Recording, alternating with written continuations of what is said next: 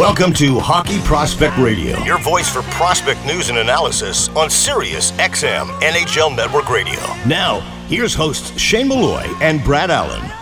Welcome to Season 18, Week 1, and the USHL Fall Classic Special, powered by Instat Hockey, offering the largest data and video library of players, teams, and leagues worldwide. I'm Shane Malloy with Brad Allen from hockeyprospect.com. Brad's going to join us in a minute in probably a few segments. He's a little delayed. That's what happens in travel, happens with airplanes. And Doug, you know all about that. And happy to bring on Doug Christensen, the USHL Deputy Commissioner, who was newly named about 10 days ago. And for some people who may not know, Doug was actually my old boss when he was back at the USHL. So, Doug, thanks for coming on this show. I appreciate it. And congrats on the new job. Thanks very much. Obviously, great to be back in the league. I enjoyed it a ton.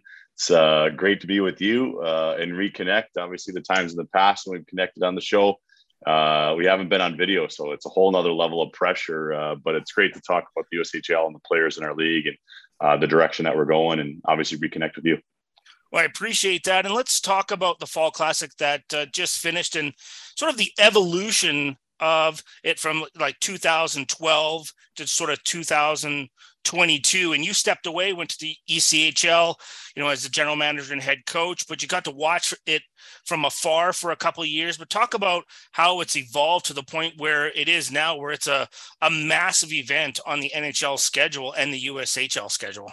Well, certainly. Just a quick, brief background. So there had been preseason tournaments consistently throughout the history of the league, even when I played in the league, scattered in different spots. And one of the things that we thought would be really great was to have these events, to kick off the season in centralized locations as opposed to smaller ones. You see kind of like in the NHL where you have different pods and geographically. So a couple pieces that came with that. When I first went to the USHL, we had a Fall Classic in Omaha with our Western Conference teams, and then Pittsburgh with our Eastern Conference teams. And then that grew to going from preseason games to regular season games, and having the crossover of East and West conference games. And by bringing every team under one roof, having a youth tournament doing it, every NHL team is there. Typically, they have between 3 and 6 people there on a daily basis, and obviously, every college in the country is there as well. So for our players, it's a fantastic showcase. For our league, it's a fantastic showcase, and for the general managers and scouts who are there in the building and coaches, they get to reconnect with each other prior to the season, which I think is really great for the players in our league, and obviously, our draft numbers bear that out. Let's talk a little bit about another announcement that happened, and adding Flow Sports and Flow Hockey as a partner in terms of broadcasting. And with the evolution of streaming and the importance of connecting your fans to the game at any place, at any time, talk about, your experience with Flow Sports. Obviously, they, broadcast games in ECHL, and now they're a partner of the USHL. Talk about that 5-year partnership and what that could potentially bring to your league and to the promotion of the players and to the league overall. Well, I think it's great because it gives both Flow Hockey and the USHL a partnership that they both can collaborate on and grow because it's in their collective best interests. And not only that, you have the opportunity to, grow from a technological point of view, but having had it the last few years in the ECHL, it's a great product. It's great streaming for whether it's anything from, fans to families, that it can connect the people to the game in an effective way. And one of the things that I think that, people have liked is, the content is there, not just at the live stream, but a little bit later on as well. And so if for whatever reason, a fan or a family member, whoever might be watching, misses the game live, they can jump right in and watch it as if it's live. See all the highlights, and obviously they do a nice job promoting with their weekly emails and obviously all their social media content as well. Talk about the potential expansion of they can drive content and drive storylines, because like sports fans are driven by the story of what's happening with the players, with the team, with the franchise. They want to feel a part of something that's bigger than themselves. And how does Flow Sports, and then they're driving different content, not just broadcasting the games, but outside of that in social media and stories that they can write and interviews that they can do. Because I know they were doing something with the Sioux Falls Stampede as well while they're at the Fall Classic. Talk about that advantage of expanding your brand across not only the United States, but more importantly, North America and Europe. Well, I think it's great. I mean, you just touched on it from a European. Just let's talk about a European. A European can click on and be able to not only watch the games, but to understand what do the facilities look like? What do the behind the scenes look like? Fans who are into rivalries can look at, I know in the USHL or in the ECHL, they had the power rankings. They can talk about those kinds of things. They can talk about how teams are trending, players as they're leading up to the draft, whichever team in the league that they were playing for. And then they can promote that on just a larger bandwidth. And so when somebody's going in, let's just say it's somebody who's watching the ECHL, and they might not know about our league. They can sit there and say, well, it's between periods. This game's heading to overtime. I'm going to just go watch that for a few minutes, and they can get exposed to our league in an entirely different capacity. So obviously, lots of people are unplugging. Maybe I'm too old. I haven't completely unplugged yet. But lots of people are unplugging. They want to have their ability to watch games, not only on their computer or on their television, but also on their phone, wherever they are. They could be sitting in an airport and watching their team play. So we're obviously excited about that and think that that's really going to grow the brand and extend the brand, in the coming years and hopefully beyond. Talk a little bit about as well. I want to chat about expansion because you've had, the 16 franchises, obviously U.S. National Development Program is a part of that, but it's a pretty central region for which the USHL covers in terms of its bases in the United States. And there's always a look to the future, but also managing, potential expansion. Like you look at the California and Western areas, obviously the East Coast is pretty entrenched with a lot of different leagues.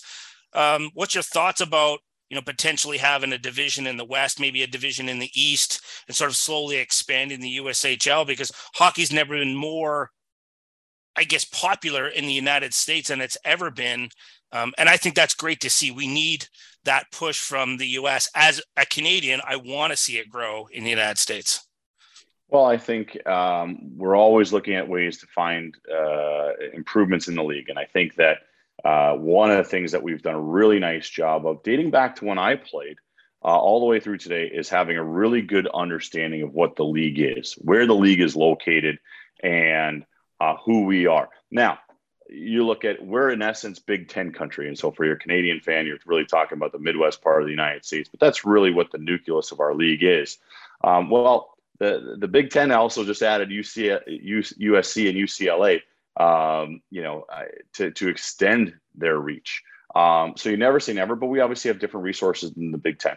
But I do think that there's enough quality hockey players. There's enough quality commitment to hockey in our country that there is an ability to grow the teams in our league. But we also want to make sure that we do a really good job, first and foremost, with the teams that are currently in our league. And then as each individual situation arises with different teams, different locations, we look at each one of those individually and say, okay, does this fit what we're looking for? Does it make our league better? And those places that have done that, have made our league better and drive our business forward. And we need to continue that model. But I wouldn't be surprised if we expand. But again, that's obviously something for the owners to take a look at as to what's going to improve their teams and what makes sense from a travel and logistical point of view as well. But there's certainly enough good hockey players.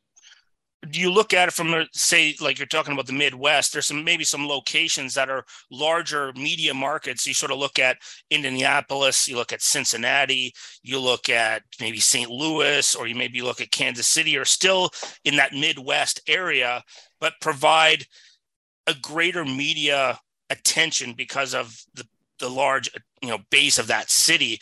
Is that something you guys would look at as well? I mean, you have Chicago, but a lot of your markets are really sort of mid-level markets comparative to some of the other, larger cities around you. Certainly. I mean, I think one of the things that you really have to look at is the competition within that community. I'll just speak about a community that I know extremely well, Milwaukee. It's my hometown. Milwaukee has, in the winter, they obviously have the Milwaukee Admirals, who are an American League team, so that can drive a lot of hockey fans.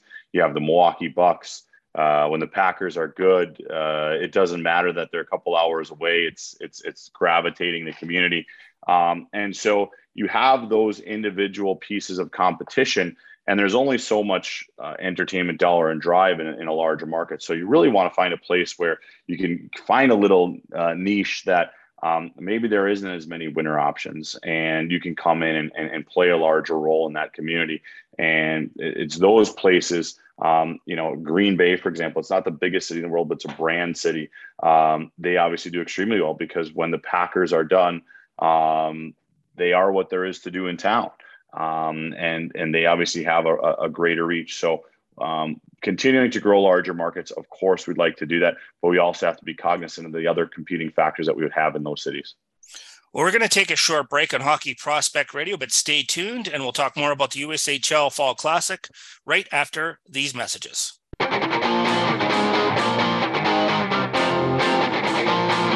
You're listening to Hockey Prospect Radio on Sirius XM NHL Network Radio. Here's Shane Malloy and Brad Allen.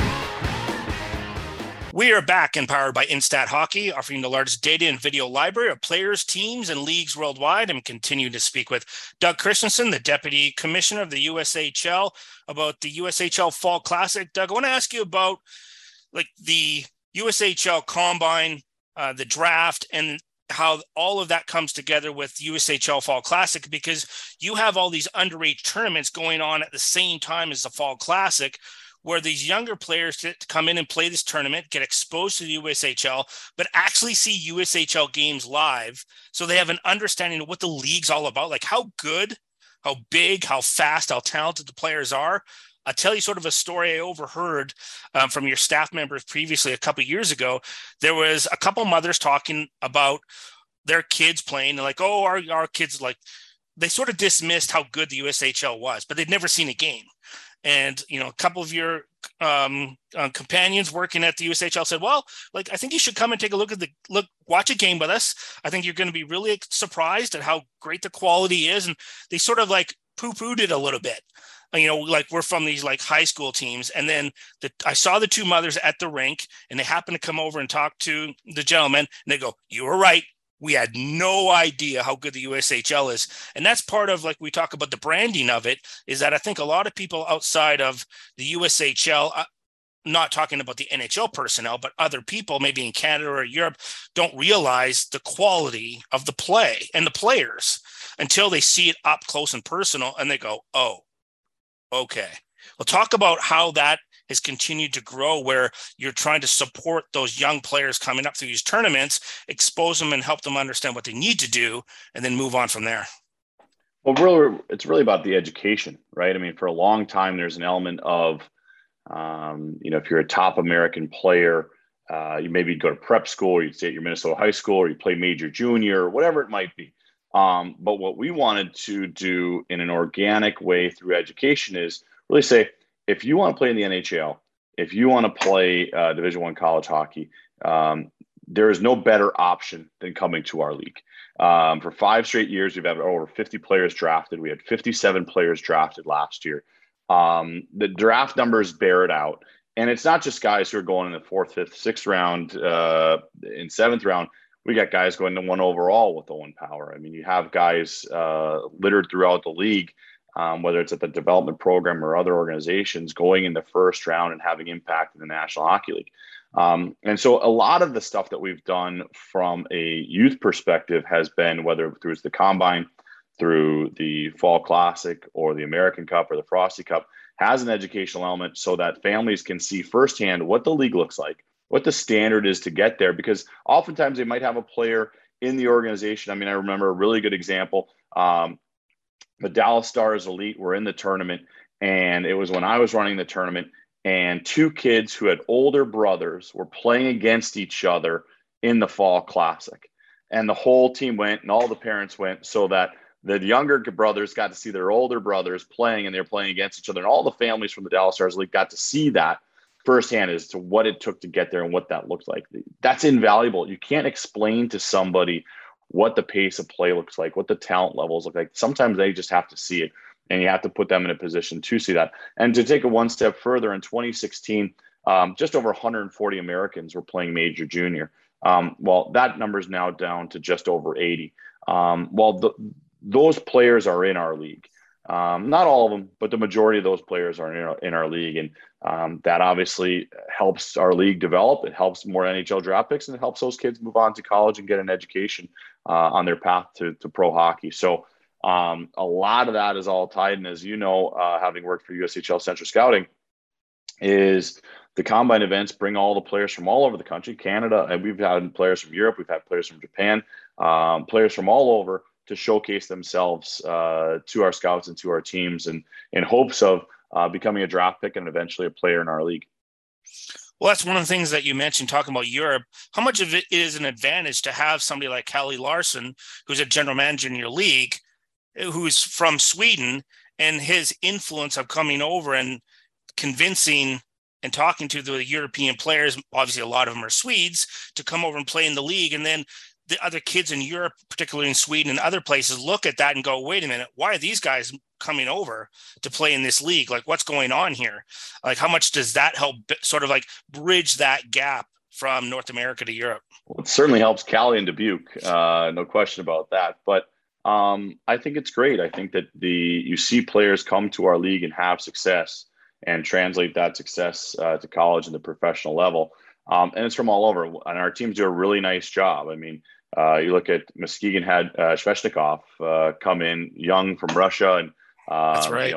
And you have players who might otherwise have looked at other options previously, and they come to our league. And so for us, I think that that's really good. It has a global reach, because when these players go back, they get asked questions. And one of the things that lots of teams have done in Canada for a long time is say, listen, come play major junior, come play in Canada, because you want to play in the NHL, learn the culture here, learn the language here. And therefore it will help you become a pro. Well, we can offer the exact same thing, and we can offer some different things in terms of the opportunity to also be able to go to college in the United States, the opportunity to, play in our league and continue your growth in a different capacity. And that's not saying one is better than the other. It's just saying that they're both great options. And so to a player who is in Latvia, the United States can become a really interesting option. Well, and look, from a guy who's going through university right now, as a kid, if you can get your university paid for and you can play hockey, go and do it. I mean, because I think that's fun too. Yeah, it's a tremendous advantage in terms of, because there's going to be at some point, I know the kids don't want to hear that, there's a life after playing the game, even at a pro level. So to move on from that and talk about like what, just briefly, we have a few minutes left in this segment. Sure. Like what's next for the USHL in terms of trying to expand your brand? Because I think when that brand continues to expand, that's where I think people are going to have a greater attention to your league and realize how good it really is. Well, a few things. One, I think you touched on it and did a nice job with the streaming piece. Obviously, being a part of Flow Hockey can extend our reach in a capacity that we didn't have before. We also have the ability to tell our story in different ways through social media, that lots of our teams do an outstanding job. But I obviously think the next natural spot is to find ways onto the NHL network and to find ways to tell our story in a way that is compelling to the NHL, to USA Hockey, and to the world, as our players not just play in our league, but then, spread out throughout hockey. The more that happens, the more times, the more success Owen Power has, and broadcasters throughout North America say, Owen Power played at the University of Michigan, played it for the Chicago Steel and went 1 overall. Telling that story continues to push our narrative. And the more that people just become aware of it and understanding of what we are, it allows us to consolidate that, market that, and then hopefully we find ourselves more on television in a spot where not only we're not talking about extending it, we're talking about the next step and how many more games we can get on TV and to grow it.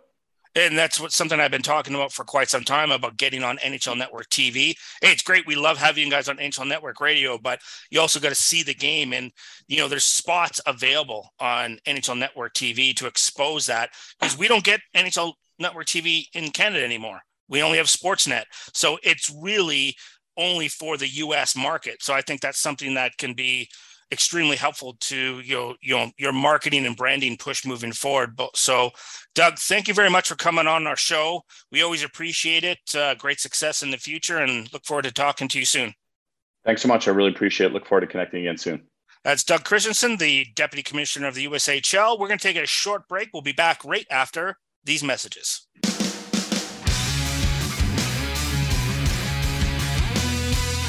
Welcome back to Hockey Prospect Radio. Here's Shane Malloy and Brad Allen. We are back and powered by Instat Hockey, offering the largest data of video library of teams, players, and leagues worldwide. We're talking about the USHL Fall Classic that just transpired on the weekend. We're happy to bring in Noelle Needham, the Associate GM for the Chicago Steel. Noelle, thanks for coming on the show again. We always appreciate it.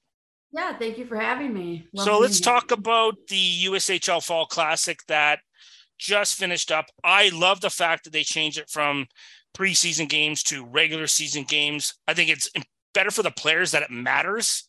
I think it's better for the NHL teams and the USHL teams, the college teams, that they can evaluate the players in a situation that has greater value. And then all of your collective group, all the, USHL teams and everyone else around the hockey world can come to one place in Pittsburgh and get to talk and meet each other and sort of like catch up. And then, that's where you get to talk shop as well. So talk about that experience of how valuable that is, the Fall Classic, for a general manager just as the season's starting. Yeah, I think that there's, everyone is really excited that the games are meaningful. And I think that that's really important because it brings everyone together, all the USHL groups, like you had mentioned, but Division I schools and NHL staffs. And it really, I think it allows there to be a healthy amount of pressure for not only the players, but for the staffs and the programs to really get a true benchmark of where their team is at to kind of, hit the season off. So it's a great event. The USHL does a good job organizing it. Facility is great. And for everyone to be there, there's certainly a level of excitement going into the weekend to get the season rolling. Talk about, the pressure on the players, and is that an invaluable tool for you as a general manager to look at how do our players react, them knowing that all the eyes in the hockey world are on them in that situation? College teams, NHL teams, all the other USHL general managers and coaches are watching them play. Does that help you sort of evaluate that player's ability to handle duress and stress in that situation? And then how they handle that gives you some tools and understanding of how to help them develop in the future. Yeah, I say it's twofold. I would say that it's certainly more valuable in terms of them having to go through it. And I think that process of them going through that, kind of getting thrown into the gauntlet, being in front of a completely packed facility, you've got all these NHL staffs, but additionally, you've got like the Pittsburgh Penguins staff, hanging over their own private little box and ledge. And it can be intimidating. And I think that that's a really valuable experience for them to get right away at the beginning of the season, because there is a lot of pressure and there are a lot of eyes on them throughout the year. And for the kids that haven't experienced that yet, I think it's just a perfect way to, kick off the year and to talk about it and have them understand what that feels like, and then grow and improve throughout the season, knowing that that's kind of the standard of this league. I want to ask you about a couple draft eligible prospects in Cameron Johnson and Jaden Perron, who are both undersized players. And we've seen, at the NHL level, it more so at the college level, of the evolution of small players can succeed and have great success there. When you have conversations with these two players, I mean, obviously they're self-aware of like the fact they're 5'9" and 150, 160 pounds soaking wet, and what, how difficult it is for a smaller player to make it. Like, what are those conversations like when they get thrown into that gauntlet and they can go against these bigger, stronger, faster players and go, now I begin to understand what I need to do to be able to succeed, how I need to adapt my game. And how does that help you from a player development standpoint? Because that's your background, and then look at it through that lens, and then through the lens as a general manager, and help that player evolve their game so that by the end of the year, those strengths become even more strengths and the weaknesses start to dissipate. Yeah, I think with Chicago, like, we want to play a certain style that's very specific. And with that said, however, you're still going to compete against guys that are physical, that are heavy, that create a lot of 50-50 puck battles that you have to find a way to win. And although we value like a certain style of play and IQ and brain, competitiveness is also a very important factor into the success of how we want to play, and truly like the success of the player being able to develop to move on and play at a higher level. So that's really valuable for them to experience and get used to. And it's a process. I mean, these kids don't come here and just immediately, take off. And that's the beauty of an entire season. And so for them, it's learning how to use their body in certain situations, learning how to use their head and awareness and their eyesight, in conjunction with their brain, of course, in order to problem solve or make plays in certain areas that, could have lended being more physical than necessary for them. So, for them, watching video is really important, but just, again, being in the pressure cooker and being in that environment and learning is, it's just, that's a part of the whole process. I want to ask you about Nicholas Moldenhauer as well, who was drafted by the Toronto Maple Leafs. Obviously, you worked for the Toronto Maple Leafs as well and have relationships with that hockey ops staff. Talk about him as a player and his evolution and sort of what he expects from himself, because obviously the staff has an expectation of where would you like to get him to go. But I'm always interested in when you have the conversations about a player of like what they expect for themselves moving forward for this season, because this is a big year for him. Yeah, it's a huge year for him. And talk about a kid that just has faced like tremendous adversity in what he went through last season. And despite going through all of that adversity and missing a lot of time, he's still good enough to be drafted by the Maple Leafs. He was still good enough he could have gone into any college this year and played, but he chose to come back, and he chose to value the development and undergo a certain process that's going to allow him to be a leader. It's going to allow him to be the guy. It's going to allow him to gain confidence just in a multitude of different situations. And to have that type of maturity and perspective when you could potentially do whatever you wanted, I think is how we want to operate in Chicago. And I know for a fact that that's how the Maple Leafs want to operate. So when you talk to him about that, it's exciting to you to have a player where you can help mold in the leadership, in a leadership position, but also what's going to help him in the future of like, this is how leaders have to lead. This is what it takes to take on that type of role. Yeah. And he's a kid that like, he gives you everything that he has every minute of the game. I mean, he's so well-rounded on both sides of the puck, but his compete level is just through the charts. And to have that type of an example for these younger kids, like Macklin Celebrini as a 2006 tender of ours, for him to see the type of effort and intensity that Nick plays with night in and night out, that only makes Macklin better. And so that leadership is something that is not only going to help, Nick as he works his way to the NHL, but it's certainly going to help everybody else on our team just because of the example that he sets. How much of that gets carried over off the ice in, team building and culture, and him recognizing what the culture of the Chicago Steel is, because it was there before him and it's going to remain there after. And he's a part of that, and then instilling that to the younger group that's coming up through the Chicago Steel organization.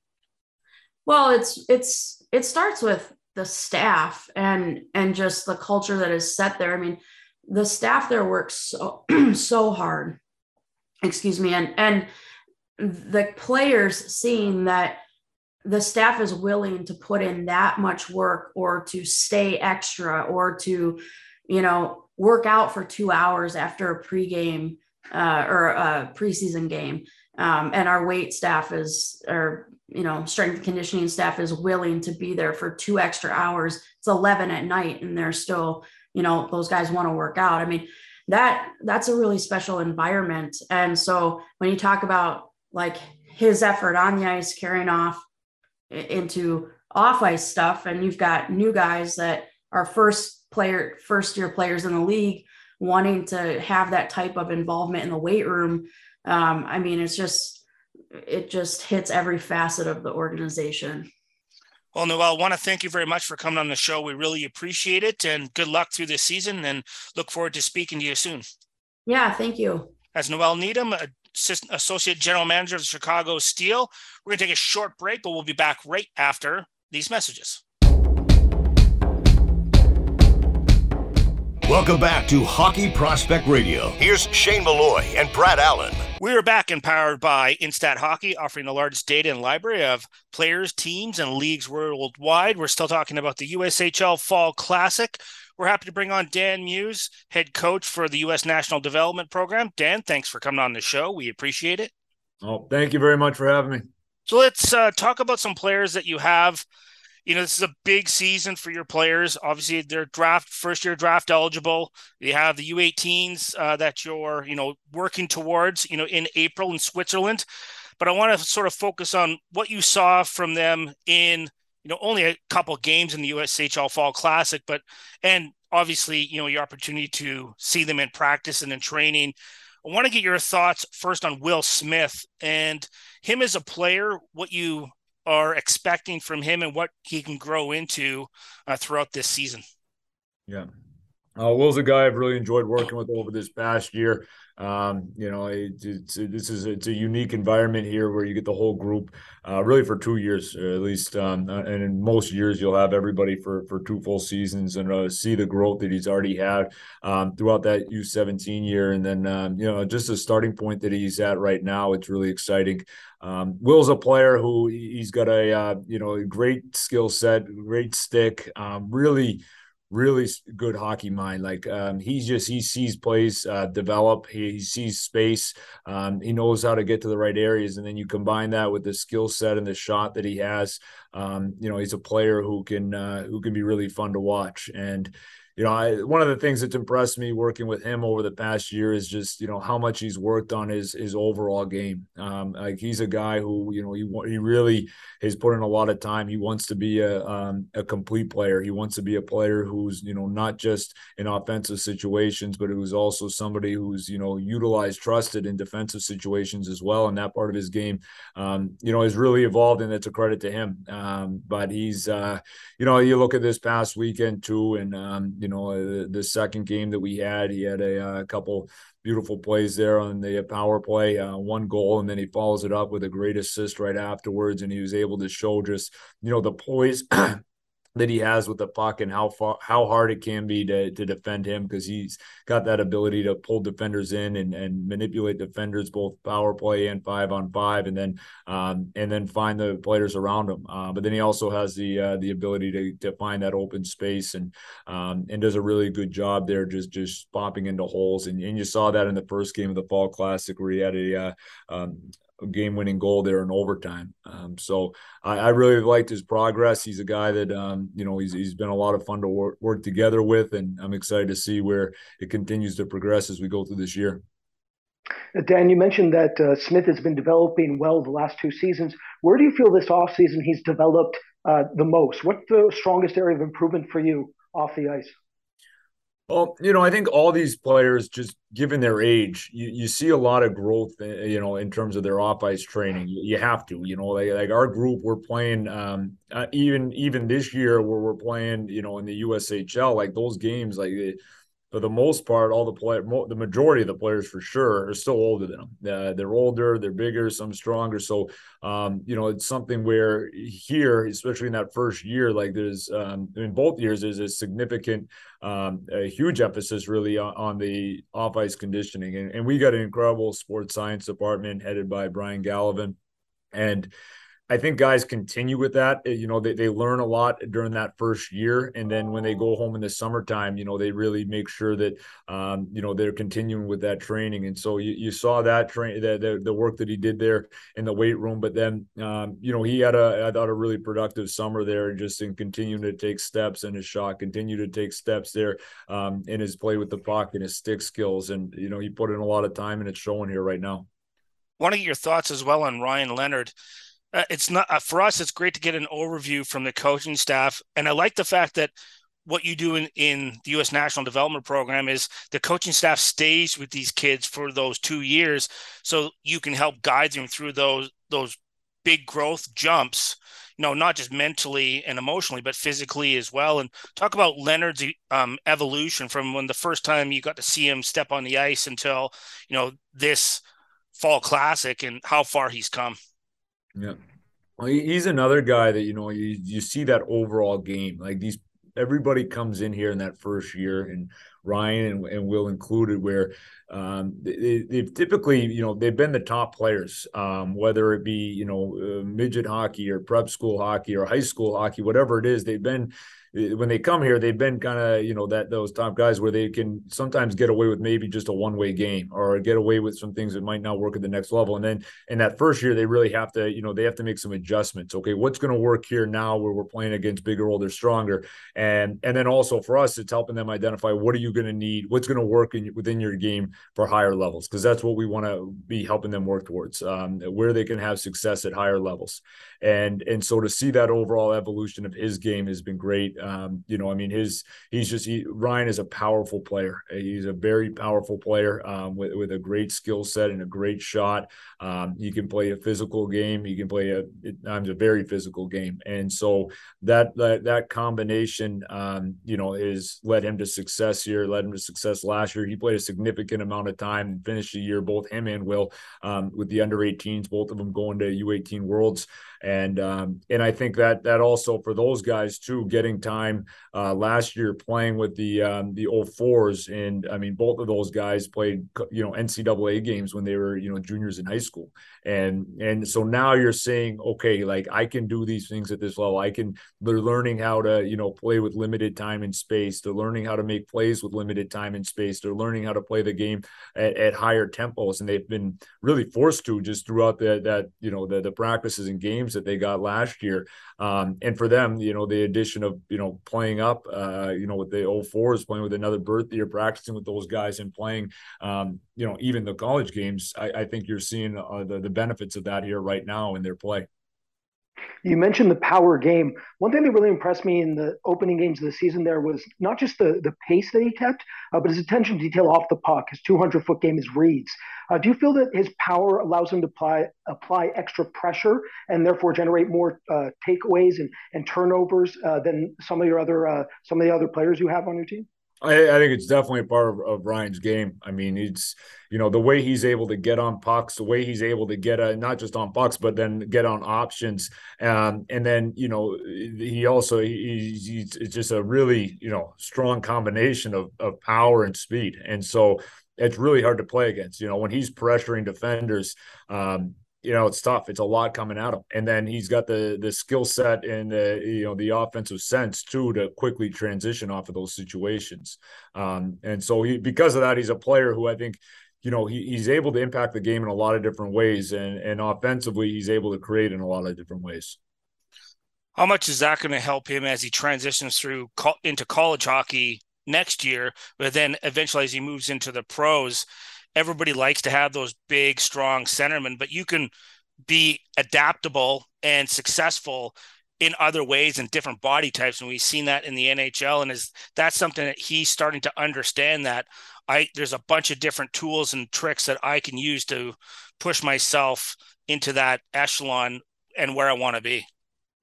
No, I think for sure. And I think, from a coach's standpoint, you love having guys like that too, because, it's not just the offensive side. It's just there's a lot of ways that, within the type of game he plays, that he's going to be able to impact it. Like he can create with that speed off the rush. He can create a lot there in the offensive zone because he's a tough player to handle.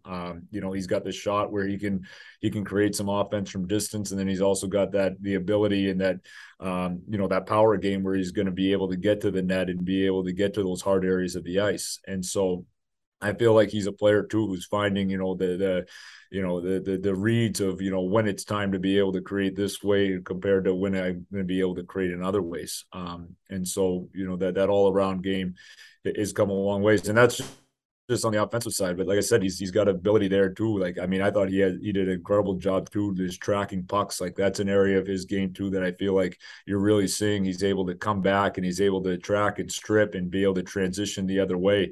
And so not just leading up the offensive side, but also leading up the defensive side as well.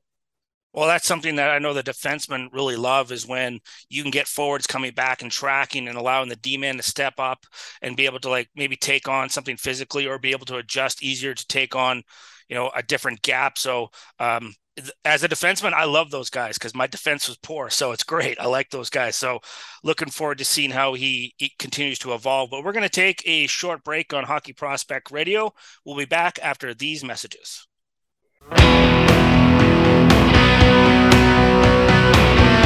Prospect news and analysis. This is Hockey Prospect Radio with Shane Malloy and Brad Allen.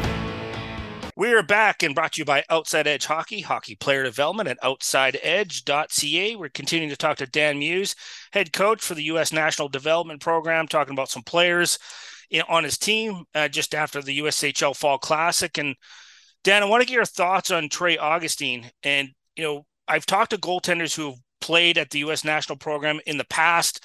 And I said, well, what's it like when you're in front of basically an all-star team comparative to the rest of the group in USHL? And he goes, and they say, sometimes it's great because we have all this support and these players are like extremely talented and diligent. And then other times when you don't get a lot of shots, it really forces you as a goaltender to handle the emotion and the mental focus to be able to maintain what you need to do sometimes when you don't get a lot of shots on net. And talk about Trey's evolution from last year into this year and how much of improvement he's had in those areas specifically. Well, last year he got a lot of shots. I don't think he was too concerned about that. You're playing in that U17 year and you're almost, outside of the international games, you're always playing against pretty significantly older players, and on that U20 schedule we played within the USHL. So I'd be surprised if he was complaining about not getting enough shots in those games. But he's I mean, Trey's just number one. He's just an incredible person. He's diligent with everything that he does. It shows in his game, but he's the type of person that it carries over to everything he does off the ice as well. His academics, his day to day, everything. He's just he's extremely. I think it's dialed in just on the details, and it shows in his game. And that's part of his personality. It's part of who he is.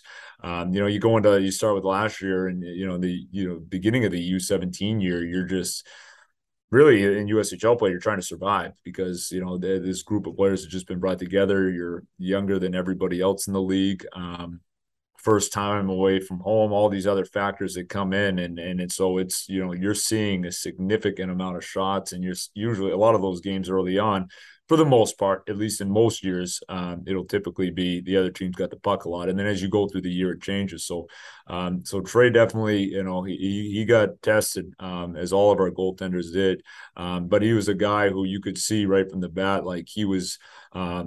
Early on keeping us in games, and then kind of middle of the season, now we're starting to win some of the games. And, as the team progressed, like I thought he did an incredible job of, keeping it where the games where you're playing meaningful hockey for 60 minutes on most nights, which was great. But also for him, I think being able to see that type of those types of scenarios was great. And, he's a player too who spent time, up with the with our older team last year with the 04s, and went over to Worlds with them. So playing up and getting that experience was great for him. But he's he's continued to evolve because he pushes, and that's just the person that he is. Like, he's always going to try to find more and find different ways. Even though I thought like he started off in the U17 year, things started well for him and for his game.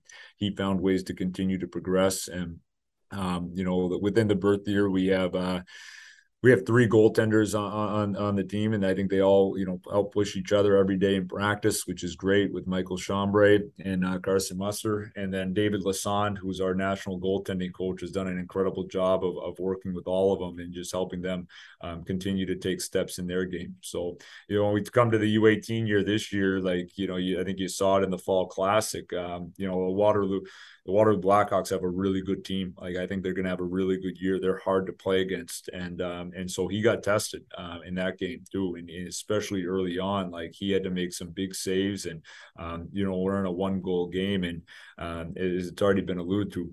Trey is extremely, extremely poised and calm under pressure. I have no idea how he does it, because I'm on the bench. I try to stay poised and I try to stay calm, but like, I can't imagine in his position. It's just he just goes about his business. Nothing really phases him, and that's, again, it's part of who he is. It's just part of his DNA. But it's one of the things that I think makes him special and a lot of fun to work with. I agree with you there, Dave. I thought he was very poised in that victory. It didn't even look, after that second goal went by him, it didn't even look phased. He was just completely calm, collected. One thing I wanted to ask you was, you mentioned that the U17s, he had to face a lot of volume. I find in my first couple of viewings of him, he's incredibly efficient in net. Do you feel that his efficiency was accelerated as a byproduct of having to face extra rubber in his previous year, knowing that he couldn't waste his energy, or his conditioning would fail him and he would get weaker as the game progressed? I think it's gotten better, but I think it's also part of what he came in with. It's continued to evolve, but that was part of what he came in with. He had that. That was something that I know from speaking with David Lassonde, and going back to a year before was one of the things that impressed him as he was coming in here. But it's definitely continued to evolve over this past year. I'd like to get your thoughts on Ryan Fine, another forward in your group, and his evolution in his game. That's why part of the reasons why I like the U.S. national program for us is that we get to see these kids in their first year and then evolve into. So we have an understanding of at least what the foundation was, because we don't always get to see him prior to that. So how has he evolved from the first time you got to see him play and as he's progressing into the beginning of this season? Yeah. I think Ryan's a player who I think, the evolution I think he's added versatility to his game. He's a player who, coming up the ranks, had a lot of success offensively. I think last year, like it is for every player, it's like you're learning, how to play with less time and space. You're learning how to play against bigger, faster, stronger. What worked at, in midget hockey doesn't always translate. And so you got to make adjustments. And I think he has, and he's a player that I think, he has that natural understanding of like how to slow the game down, and how to pull players and pull defenders in and be able to create space for players around him. And one of the things that I think has evolved in his game is he's also learning how to play with speed, because he has that. I think you go back even to our, they were technically exhibition games against Muskegon, but like he had, multiple breakaways, or at least, partial breakaways, just by using his speed and driving the net and playing on the inside more. And that's something that I think, he worked on last year, and you're starting to see that kind of that be a part of his everyday game now, which is exciting. And so he's a guy who's got a great stick, both playmaking ability and shot.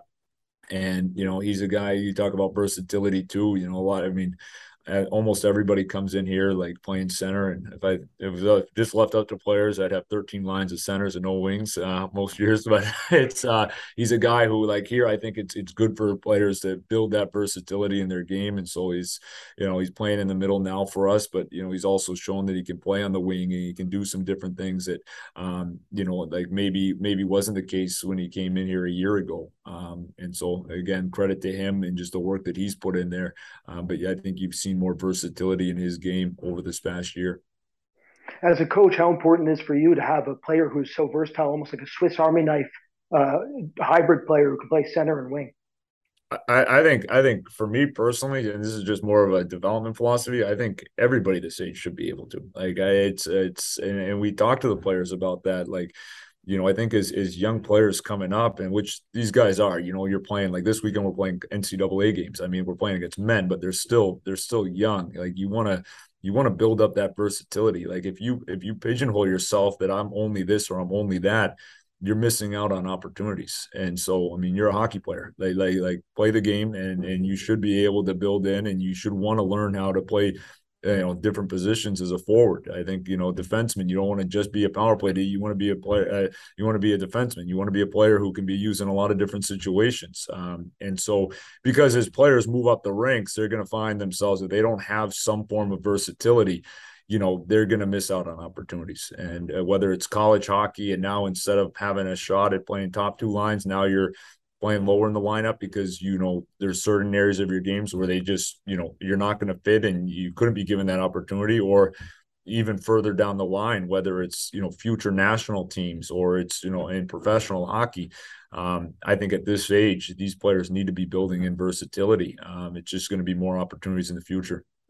Absolutely. And every time we have an NHL personnel on the show, it's one of the things they really, zoom in on is the versatility of the player, and can I move him around the lineup, and can he play different positions, and can he play in different situations, because that's what the coaches are all going to want. And you as a coach, why would you be any different from that?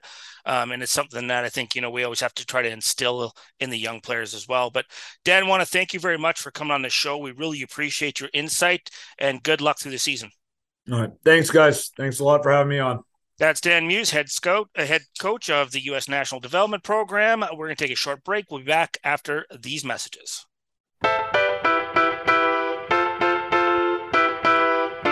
Welcome to Hockey Prospect Radio, your voice for prospect news and analysis on Sirius XM NHL Network Radio. Now, here's your hosts, Shane Malloy and Brad Allen. We are back and powered by Instat Hockey, offering the largest data and video library of players, teams, and leagues worldwide. We're continuing talking about the USHL Fall Classic that happened last weekend. So now we're happy to bring in Tony Gasparini, General Manager of Sioux Falls Stampede. Tony, thanks for coming on the show. We appreciate it. Well, thanks for having me, Shane. Love listening to you guys. We appreciate that too. So let's talk about, some of the players in your system and that are, draft eligible and drafted. And I want to talk about right off the top is Will McDonough. And what I'm intrigued about him is the fact he's such a big centerman. And, the NHL teams covet those big centermen who have skills. And talk about, he got a chance to play last year in Sioux Falls. And I like when the younger players get a taste, they get to dip their toe in the waters, and then they have a better understanding of what they're prepared for next year. And talk about a little bit like what he had done this year, and then how he came in prepared for this season, and then a couple games under his belt, obviously at the Fall Classic.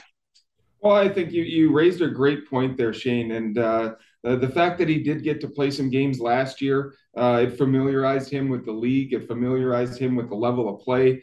And it really gave him a head start, heading into his draft season, which is this year. And in the USHL is a little bit different than the CHL. We don't usually have those younger players doing just that.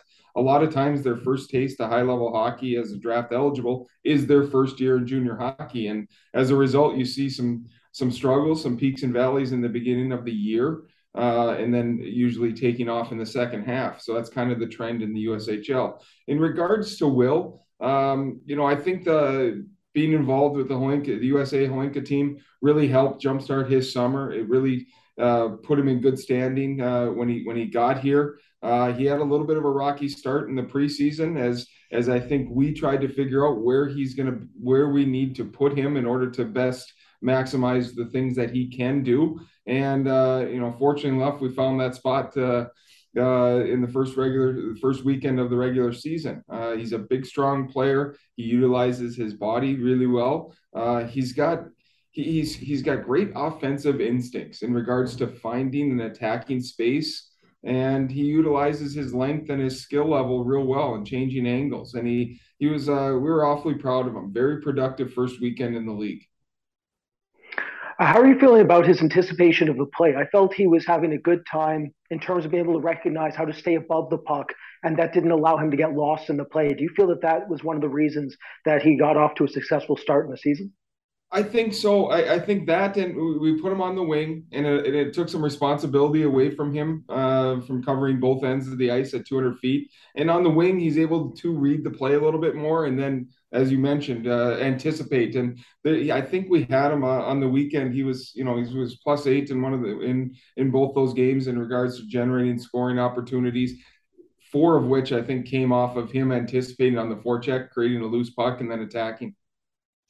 Want to ask you about Maxim Skrbak, and I always find it intriguing when European players come over to the USHL and see how quickly they can adapt to those situations.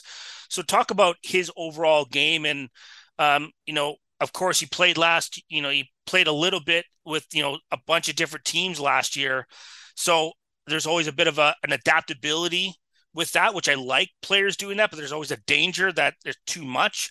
What are your thoughts on him so far this season? Well, he's come in and right from the start of camp, he's established himself as one of our top defensemen. I think for those who watched on this past weekend, he is really engaged in the game, both with the puck, without the puck, physically. He has what people are going to start to see with him is how much of a competitive player he is, and how that translates in all facets of the game.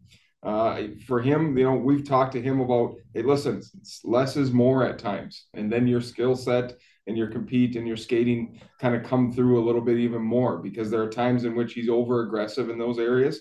And that's to be expected from a player his caliber and someone who's coming into a new organization and wants to make an impact.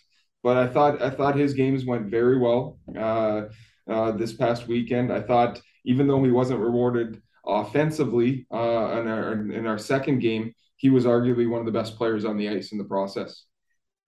Tony, he reminds me a little bit of Martin Fehervari, who is a Slovakian prospect in Washington system who has been very successful. And one of the aspects of him was that he used his frame a ton, but there was times where he used it too much. And as you mentioned, he would inadvertently throw himself out of position or put himself in a position where his team was struggling in transition as a result of him deciding to lay a big hit. Is the trick for you going forward trying to rein him in just enough where you get that takeover mentality still, but then he does it in a way that's a little more intelligent from time to time? I think you nailed it. Brad, I think you nailed his game exactly.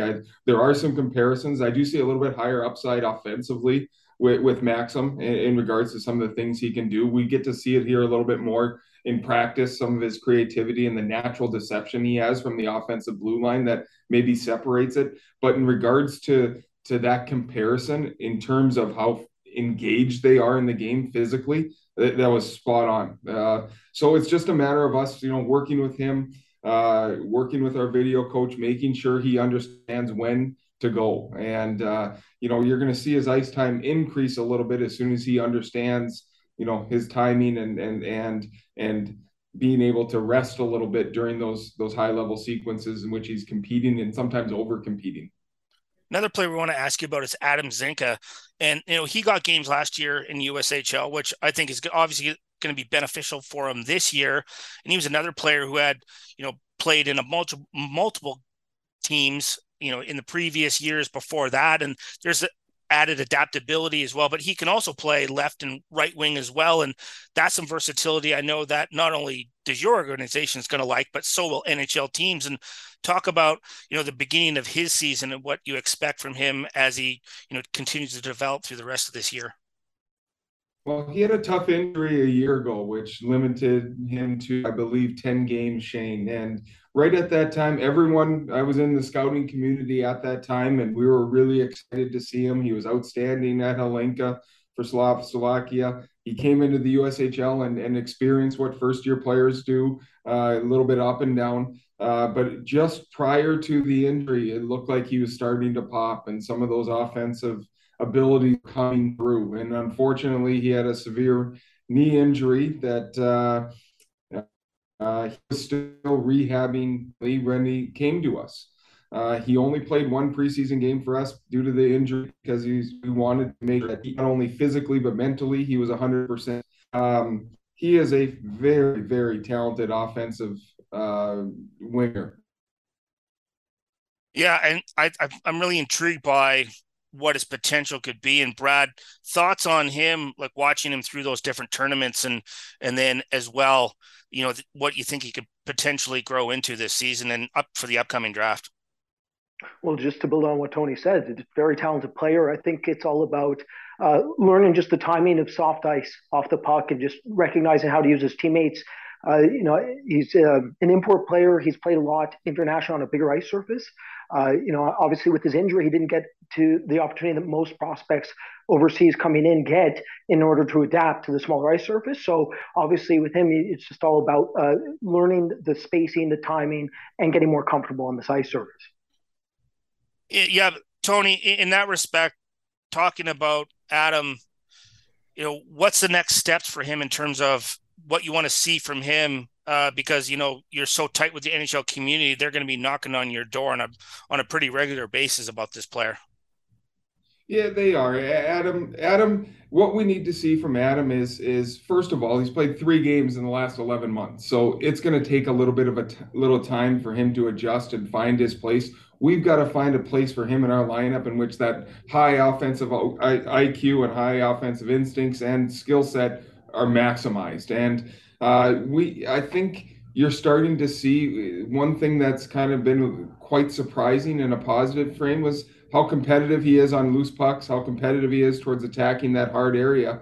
And, I think we just got to round out his game along the boards, along the wall. His wall play needs to improve.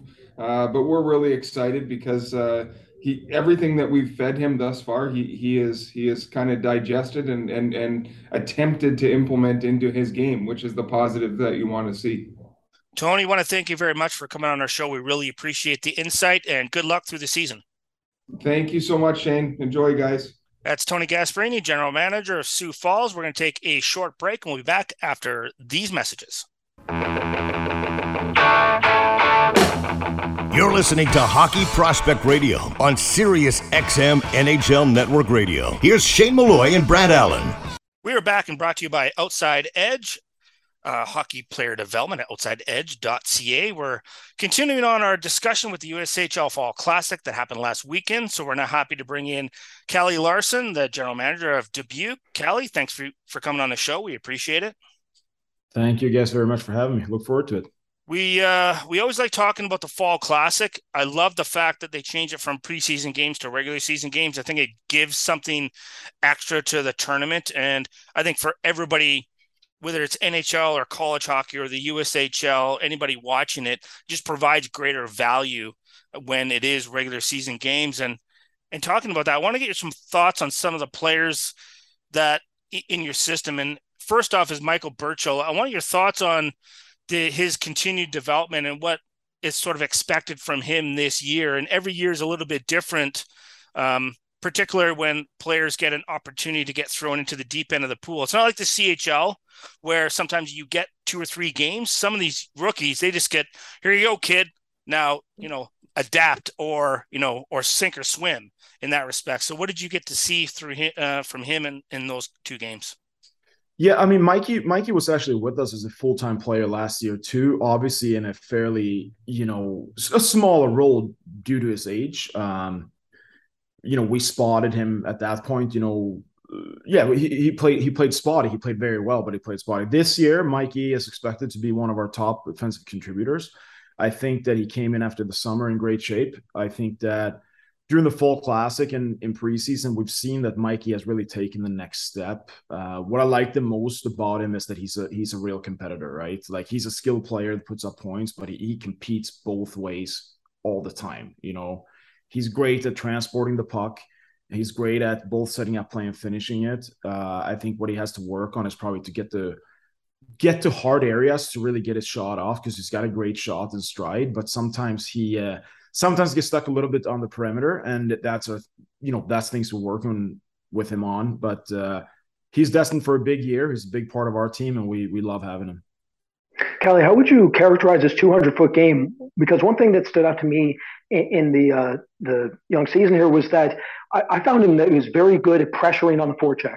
He's got that motor, and you mentioned the fact that he came in shape. So the condition I felt really played a part of that because from period 1 to 3, he was relentless. He never let up. He always applied pressure. Yeah, I mean, that's a very good point by you. I mean, he is a relentless player, and I do think his 200-foot game is good. I mean, especially like he back checks as hard as he forward checks, right? So when we lose the puck, he gets on his horse and gets back. Just like with a lot of young, talented players that have been offensive dynamos the whole year, like the in zone static defense, something working with him on. But we also hope to not play a whole lot in our D zone standing still. So he is a 200-foot player, and especially in the sense that he's great on the back check and really works hard to get a puck back and retrieve a puck again when he's lost it or when our team has lost it. I'd like to get your thoughts on Theo Wahlberg. I'm always intrigued when European players come over to play in the USHL and how quickly they can adapt to a different style of game. And of course, they're coming to a different country, different culture, different habits, different coaching staff. How well have you seen that transition so far, even though, in the first couple of games? Yeah, Theo Wahlberg, so far, I mean, he's still getting used to North American hockey by all means, but he's been great. Like, it's not very often you see a 6'5" defenseman have the control of his body as Theo does. Like, he's an elite skater, and his reach is unbelievable. Like, even drills, sometimes the coach are joking, he's too fast for the drill. They dump the puck for a regroup, and he's back to retrieve it before the other guys are in position, So he's almost screwing up drills because he's so fast.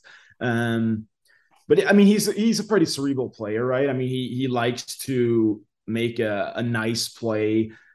He has talent enough to make him, but I think if he simplifies his game and applies his skill when he in a more efficient way, it's going to get only better. But he's a very happy-go-lucky kid, outgoing. Everybody loves to be around him. He's got a smile on his face, positive energy. His ceiling is, I mean, seriously, the sky is the limit there. Like I said before, the ability for him to move and have as well control of his body as he does at that size is remarkable. Callie, I didn't get to see him too much last year because I was watching his fellow countryman, Eli Salamanca, when he played up in Skellefteå, and that was primarily where I was in terms of getting to watch Skellefteå. From a J20 level, what's the most improved area of his game for you from when you saw him in J20 to now coming into your system? Yeah, I mean, I think it's still early enough in the season to mark remarkable improvements, right? I mean, things that he has to work on is probably, being as big as he is, it's not excusable to get beat one-on-one, etc. Sometimes he does because his focus level is like, hey, just break up the puck and go offense. So I think we're working on him on details of his game and really just refine, hey, we love your raw abilities. We don't want to limit your willingness to go on offense, but if you can apply it little bit, just be a little bit wiser. And when you apply your tools, I think that's an area where we've seen some improvement. We're going to work on it further. But I mean, again, he's just scratching the surface. I mean, he's always been a decent player in Sweden. Last year was the first year when he was considered one of the elite guys. And at 19 years old, he's really coming into his own. So I think the upside with Theo Wahlberg is significant because he's kind of been, like I said, he's always been an okay player, but this is the first time he's been in the elite group of defensemen in the country. I want to ask you about Niels Youngtorp as well, another Swede coming over to your organization, and talk about, what he's going to be able to bring to your organization, what you saw when he was in HV71 system as well. Niels is a big forward with good skating, and he loves to shoot the puck. He's more of a shooter than a setup guy. I think those guys are really hard to come by, and we become harder and harder. All the young kids nowadays want to be the setup guy. Niels likes to finish plays, and that's what he's good at. Same thing there, like a little bit like with Theo, like he's playing with a chip on his shoulder. He's kind of been a secondary guy, like never played on the national team, but he's NHL drafted. Like he's coming to the USHL to, hey, I played in Sweden. They don't pick me on the national team and stuff. I'm going to go to the US. I'm going to play college hockey. I'm going to take, my own way to hopefully play for the Blackhawks where he's drafted. I love him. He's such a funny kid. Similar to Theo, he's more of the outgoing type that, always jokes around and is funny, but he's very serious about hockey. He's a hard worker. We expect all our import players to be top contributors. I hope that Niels is a 20 goal scorer, 40 plus points, and a reliable offensive threat for us this year. You mentioned that he can skate, he can shoot. How do you feel he is with his cycling game? And have you seen adaptation with his cycling on the smaller ice now? Yeah, I think the cycling game is something that he's going to have to get more and more used to. Cycling in Europe is not as prevalent as it is over here. I think he's doing a good job there, but also it can be nice to have some players to break that pattern as well, right? You become pretty predictable as a team if you all play the same way. I mean, one of Nils' strengths is that he's got high-end skill, and you got to let those players have the high-end skill and use it too. So, we for sure want him to cycle and play more team system, but in the O-zone, I'm not going to say it's a free-for-all, but if our players are creative and make plays and what they do in the O-zone, as long as they're producing, like we don't really hold them back for anything. In terms of because he's a shoot first person, how much does that help his line mates around him who tend to make more passes? And I agree with you. We're starting to get away from the guys who just want to shoot the puck. Doesn't anybody want to score goals anymore? I thought that's supposed to be fun. Yeah, for sure. I thought so too, but no, it helps your line mate, right? When they know that, hey, if I give the puck to Nils, he's going to shoot it. So I think it has helped for sure. He plays with Moberg, and Moberg is another Swedish center we have who's more of a setup guy. And when he gives the puck to Nils, they create a very good dual threat. At the same time, Moberg can shoot the puck, and Nils Juntorp can pass it. So it's not easy to read him either. But yeah, they've been good in line combinations, and Nils is smart enough where he can play up and down the lineup as well, and he can play with different players. He can play center, he can play wing, both right side, left side. Versatility is very important in the long season because we know we're going to get banged up. So yeah, I mean, everything Nils has brought to the team so far is good, and same thing there. He's only going to get better. Sometimes it takes the imports until Christmas until they really hit their stride. Right. And talk about that adjustment period, and how much do you guys as an organization put into helping them adapt to their new surroundings? I mean, I think overall the Swedes are, make things pretty easy, but it's still, they're a far away from home, and it's not like home. Yeah, I mean, there's something we talked about a couple of years back when I was on here and we had Michelli, right? Like the European players, like it is a big transition. Me being from Sweden myself, I might have some, firsthand knowledge of myself, but it's, figuring out how to get SIM cards for their cell phones, what food are they eating at the billet families? Like, do they miss home? Do they have a girlfriend? How's the family situation at home? Do they have to sit up all night on the phone because their bodies are up in the morning there? So we talk about those things and try to help them adjust as well as we can. We also understand that you need to have patience with those kind of players. Of course, we expect them to be high-end players, but it might take a little bit longer because they're not adjusted to American life, American food, American manners, travel here, wearing a suit to the games. If we don't tell them bring a suit to the game, they're coming in sweatpants. And it's not because they don't like to dress up. It's just things are different here. And it's a lot of things to keep on your mind when you adjust to a new country, a new league, and, a new level of hockey. Callie, want to thank you very much for coming on the show. We always appreciate it, and good luck through the season. Thank you guys very much for having me. All the best. Bye-bye. That's Kelly Larson, the general manager for Dubuque. We're going to take a short break, and we'll be back right after these messages.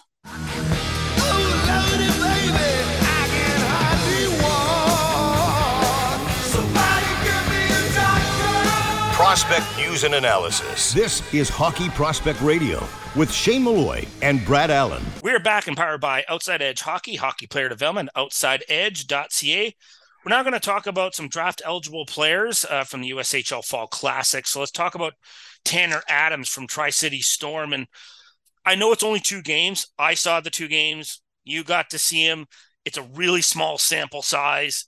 But from what I saw a player who has some adaptive processing in terms of his hockey sense. I saw a player who has some ability with the puck at pace. I saw a player who has shows some ability to be able to change his speed and create some time and space for himself. And, production's always great. He got 3 points in 2 games. So I'm looking forward to seeing what he does beyond that. And in a 2-game scope, I think it's harder for me to see, okay, does he have more of a 200-foot game, or where does he need to make adjustments? Because you sort of want to see him play against a bunch of different teams and a bunch of different systems, and then see how he adapts to that more on the defensive side. But offensively, I saw those things right away. Yeah, to your point, I found that he blended his intelligence with his competitiveness. He was a very competitive player, much like Mikey Birchall that we talked about right. In Dubuque's system. I found that he also had a very good motor, very competitive kid, and he was willing to go to the hard areas. He was willing to do the dirty work when necessary, but then also complement with his talent when he had to. So from that perspective, I really like the fact that there was a versatility to him. There was a well-rounded 200-foot game. Also, I'm with you. I have not seen him more than just the sample of games. I always try to be upfront about that. For our new listeners, I'm an international scout, so I come in and out of the USHL depending on what I need to see. And in Tri-City last year, I didn't need to see a whole lot. Same with me. Yeah, we didn't get to see him too much. So it's interesting coming in fresh. I love that. Honestly, one of my favorite aspects of the draft is when you first get started. It's like being a kid on Christmas morning. You just get to open up all these presents because there's so many new players you've never seen before, right? So it's so exciting. And you get to go back. So I get to go back and watch him more specifically because he's draft eligible and go, wait a minute, okay, and then where's the evolution, right? Okay, what did he do last year and how was he adapted, right? Because he had a half a point a game as a rookie in USHL, which is good. I mean, those are really good numbers. It's fantastic when you take into account his age because he's one of the younger players in this draft class. He's a September 2nd birth. So what you're looking at from a scouting perspective there is obviously there's more room to grow. Right. And when you factor in that he's already been an impactful player last season and he's coming out, and that really started from a scouting perspective, that's what you want to see. You want to hone in on that quickly. One thing that's fascinating about him is from a technical perspective is his skating stride. So his linear mechanics are straight line mechanics. He almost has a speed skater stance when he is not carrying the puck in a straight line. Yeah. So he with his dominant hand, he holds a stick and he holds it in tight. And then with his outside arm, he does a speed skater flailing motion to the outside, which is He probably took speed skating as a kid. That's what I'm saying. Is I feel like there must be some sort of speed skating coach that he's adapting the style from because he was implementing it all over the ice, but it was effective for him, right? It's from a scouting perspective, it's okay to see an unorthodox technique as long as it's still efficient and beneficial to that player and it works, right? For his body, for him, he's comfortable with it and it works. But from a scouting perspective, it was very interesting to see because it's abnormal. You don't see it often, so it stood out immediately. So it's something I talked about already with some of the scouts in our staff because it's not something you typically see. It's atypical within his skating. It's also incredibly important for him to be a good skater with the type of game that I think he has to play.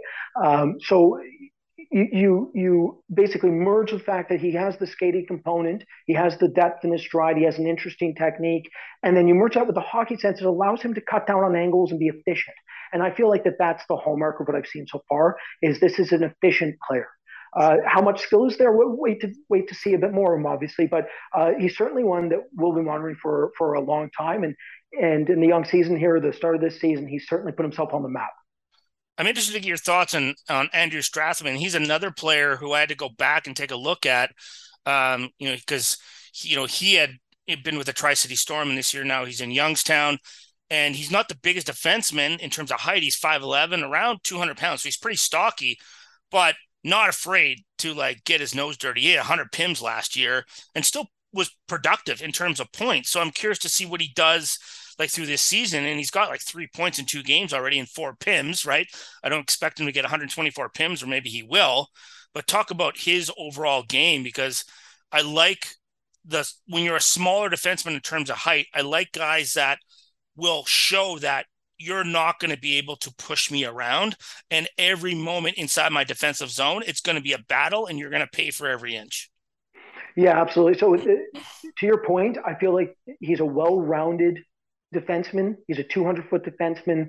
And the big thing for me is when you see a player who's about 5'11", 6 feet, which he is, he does have the base, and he's willing to close his gap very aggressively and keep a good pace in his own end. So that was one thing that really stood out to me. His gap was mismanaged occasionally, but that's not unexpected. You're going into the season here. Young defenseman. Young defenseman. Now, he did play in the USHL last season full-time, so he's adapted to the league in terms of what's expected. But, to each their own in terms of how comfortable you get just as the season starts, right? So there was a bit of mismanagement. But one thing I really liked about him was that he was competitive. He was trying to recover quickly. And the other aspect was during retrievals, he understood how to incorporate exaggerated postural fakes, try to slow down the forecheck, try to give himself a little more time and space to get the exit pass. The other aspect of him I really liked was that he understood Unlike Sturback, who you could tell there was a rawness to understanding when to activate, when to jump into the play, when to relaunch a play in transition.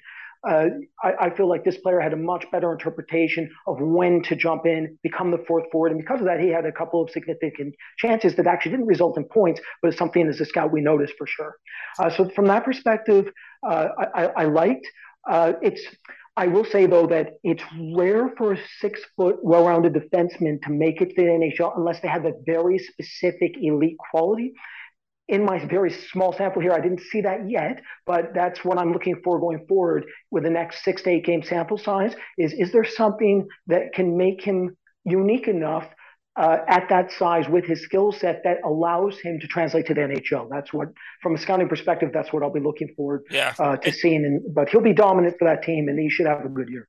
And maybe in that respect is, can he be exceptional at puck retrieval? Because that's so critical at not only the college level, but the NHL level. And then his competitiveness, like through like the neutral zone into the defensive zone, of how hard he is to play against. Because if you can retrieve the puck and get that puck up ice, and then when you don't have the puck, you're a complete pain in the ass to play against. Like that may be his thing, is smart puck moving, really good puck retrieval, competitive as hell. Like that may be his game. Right? Might just be his game for sure. Yeah. Right. In that respect. So that's where I think, maybe that's where he is. We only have about a minute and a half left or so in this, but want to touch base on William Whitelaw only because we got to see him obviously, in the Hlinka coming up. And I want to get your thoughts on, what he's going to do, because he only got a few games last year with Youngstown because he was in Shattuck's. So he's coming into this season full bore. And, there's a lot of thoughts about him as a player. You think that there might be too much attention and hype on him, and maybe the expectations are too high? Because I think he's a very good player, but you know what happens when you have televised tournaments? Yeah, well, he's coming out of the famed Shattuck's program, so that's where some of that hype comes from. I can't remember the amount of points. I know he had over 100, and I know he had close to 50 goals, right? Yeah, so I think it was like 110 points. Yeah. Yeah, so you have the type of production, and it's not just the fact he had the production, it's how he made the production, which was that a lot of his goals were high end. There was a lot of significant technical shooting upside found within those goals. What I really like about this player, okay, he's diminutive. He's 5'8", 5'8.5", maybe 5'9" tops.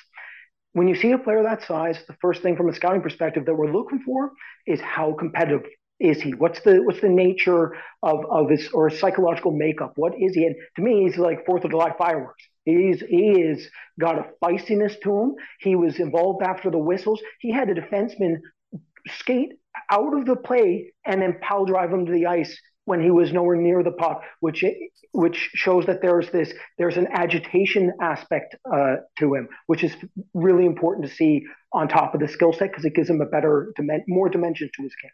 Absolutely. So this has been another edition of Hockey Prospect Radio. Thank you to all our guests and another great USHL Fall Classic. Both Brad and I love this tournament. And if we could have it longer than 2 games, I think it'd be great if we could have like 5 or 6 or 7 games and have the kids there for an entire week. But we'll see if we can make that happen. I'll talk to Doug Christians about that as well. But it's been a fun show, and we look forward to talking to everybody next week. And everyone stay safe.